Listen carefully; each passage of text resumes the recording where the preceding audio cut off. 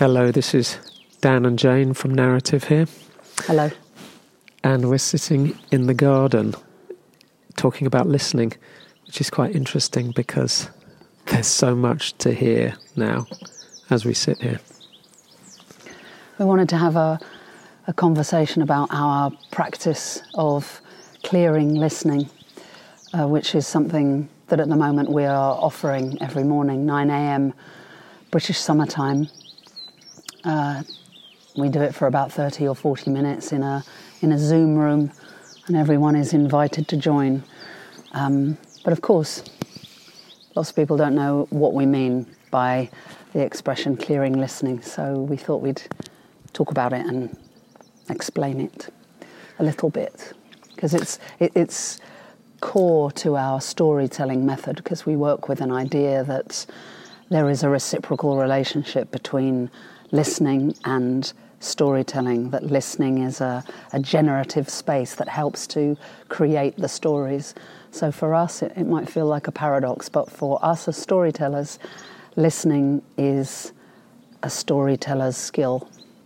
Yes, our work is primarily around storytelling, but we talk of our methodology as a listening and storytelling methodology, with the idea that we have to start with listening, because without listening, there's no space to speak into.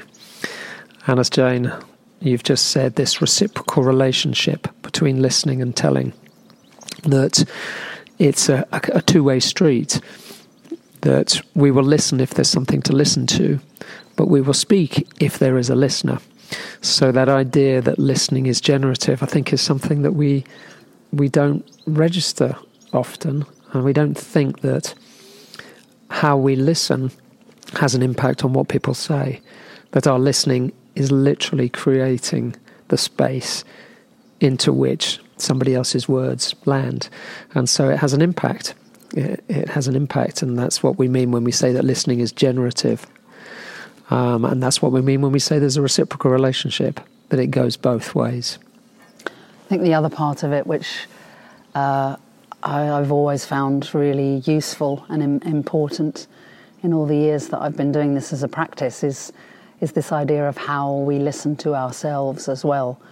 We are always witness and listener to our own thoughts, the chatter that runs through our mind every day, the way that we talk to ourselves, if we are judgmental of ourselves, or of other things around us. And, and certainly as somebody who likes to make things and do things in the world, can be really, really useful to understand, how am I listening to myself, or am I limiting myself in some way by that unhelpful little voice that's kind of always wants to say, oh, that's not good enough, or they're not going to like that, or you're not doing it right.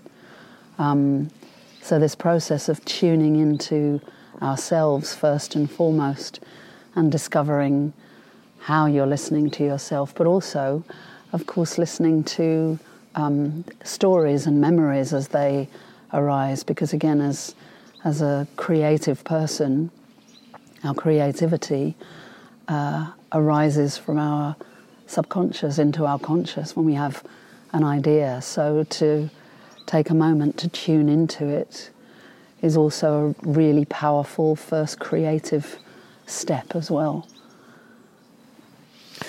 So it's amazing, really, that this thing we don't pay much attention to, listening. We can allow ourselves to be very passive in the way that we listen and receive. And actually, listening to you talk about it, Jane, reminding myself again how complex it is as an activity. Because, as you've identified, there's the listening to the outside world and there's listening to the inside world. And our ability to listen openly in both those spaces is really paramount, I think, to us being able to be really present in our own lives and present with other people. And I think that's really what clearing listening is about. It's part of our terminology, this idea of clearing listening. We start to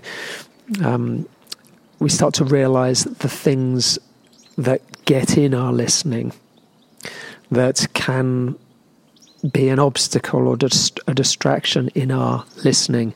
And I'm kind of putting listening in inverted commas there, because it might literally be the things we can hear, but it's, as you're saying, Jane, it's the chatter as well. It's the other noise that is going on inside our minds, our consciousnesses, all the time.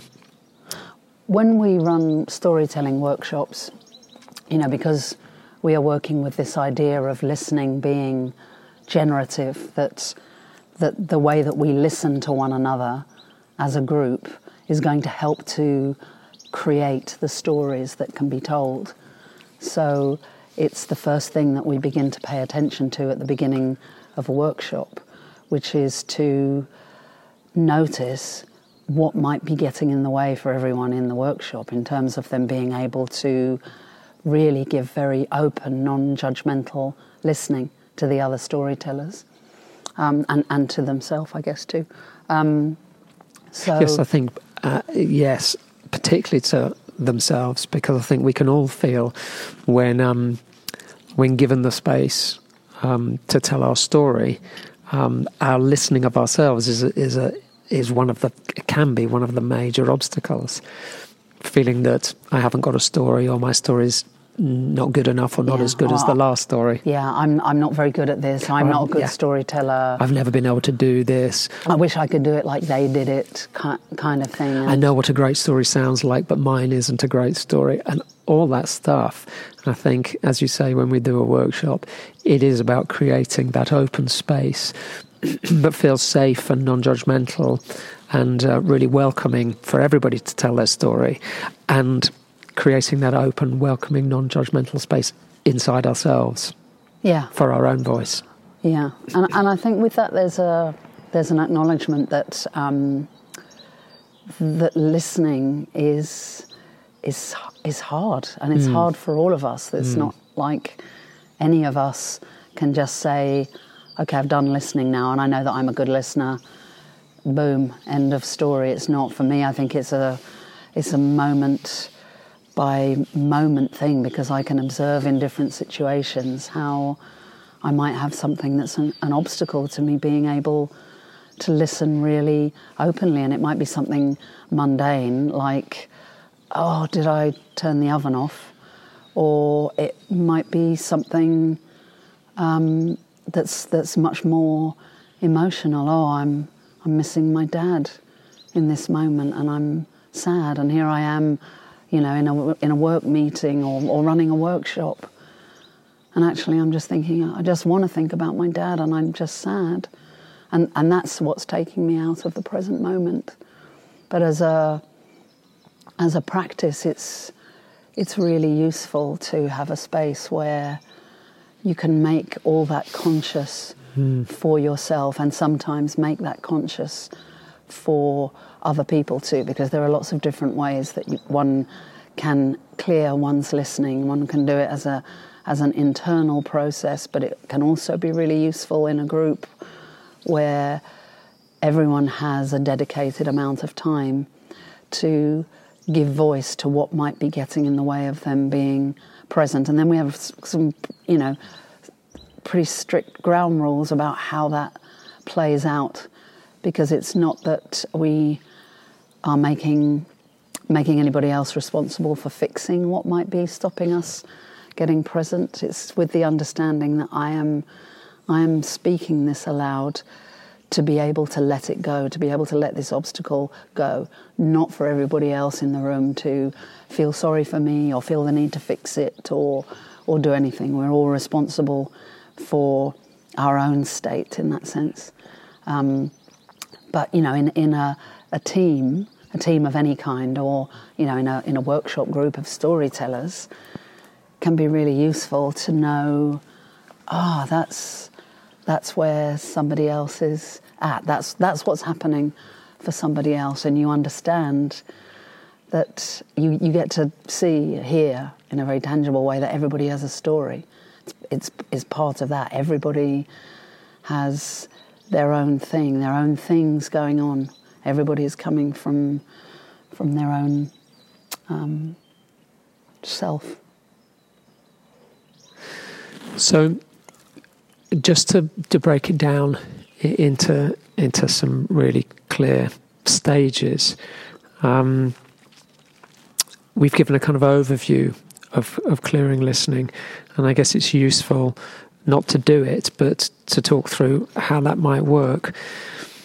So, as you've identified, Jane, there's a few different ways that we might do it.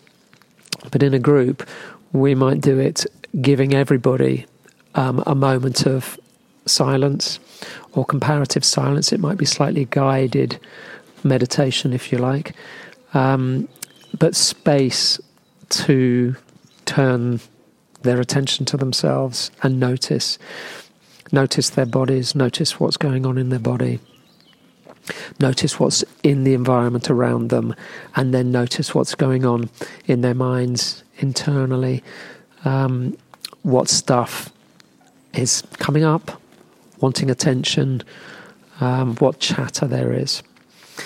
And so after a period of time, a number of minutes, that allows you to really turn your attention inside, there's an opportunity to write it all down or to speak it. And the object in speaking it, as you've identified, Jane, is to let it go by noticing what's going on for ourselves. It's not about reinforcing it by speaking it. It's about letting it go, releasing it. So there's some accountability, if you like, in clearing listening. You're accountable, as you've said, you're accountable, responsible for your own listening, and by speaking it, you're kind of making yourself accountable for letting it go. So that practice can either be, as we've said, it could be in a group, it could be two people, and it could be something that you just do for yourself. It can either be a process where you write it down, or a process where you speak it. And for example, when you and I, Claire Jane, which we're doing every day at the moment, or most days, we don't necessarily take that space of a couple of minutes silence to notice what's there, because we've done this many times before. We, in the moment, just turn the spotlight inside and notice, do a little check-in, a self-check-in, physically, emotionally, psychologically, spiritually, what's going on and what's useful to me and what do I want to let go of, and then we speak it to the other person. To come back to the thing that we are offering every morning, the clearing listening, the way that goes, where obviously it's a group that varies in size, but we gather together, we have some moments with a kind of guided silence in some way. So each person in their own space is able to tune into themselves, to the sounds around them, and the chatter inside their head. And then we'll typically have a conversation about what people observed doing the exercise. So there's no compunction to share everything. We're very aware that it's a group of people sometimes where, of course, there will be people who don't know one another. So there's no need to share anything, because it's about you noticing it for yourself as much as anything. And then in the space created by clearing the obstacles away, then it's possible to set an intention for the day. You know, how do I want my day to be? And in these quite extraordinary times where for some of us our days are extremely intense, for other people there might be a lack of structure, but either way, to have what I describe as a watchword, an intention. You know, for example, I think my word today was focus, or is focus. And mine today is freedom. So if there are points in the day where I don't know what I'm doing, or I just lose sight of what I'm up to, I can think, focus, and somehow just reconnecting to that word helps me. Okay, prioritise in this moment, Jane. What's your focus in this moment? Is it discovering what movie you might want to watch on Netflix later, or is it something you want to write, or is it making a podcast? Is it doing the laundry? Is it checking in with my daughter? Where do I need to place my focus? And I find that really helpful. And it's interesting because your focus is focus today, as it were, and mine's freedom. So for me, as an intention today, that means that if at any point I'm not feeling free, or I'm not sure what I'm doing or why I'm doing it, just to remind myself that was my intention today, to feel that sense of freedom. And it feels like it's almost like a little talisman that you can hold on to for the day. Of course, you can change your intention during the day if that one's no longer helpful, but it's like a little, I like that idea, like a little talisman that you can come back to and hold on to, that can give you some strength. Yeah, I'm just looking at, I captured I captured all the intentions that we got today, but they were things like appreciation, connection, stretch, conscious practice. So those are the kind of things that people bring. And it seems to be really helpful. I know I find it really helpful. So do join us. We are opening that space every weekday at the moment. So do join. Final thought from me, it's really interesting because as we sit here and you've been talking about what obstacles can get in your listening, being in a dialogue with you, I just notice how much I can be thinking, oh, and I want to say this next. And I very consciously had to let that go and think, well, you'll speak when you need to speak, when you want to speak, and actually really let that obstacle go and become present with what Jane's saying now. Yeah. It's just a reminder to listen.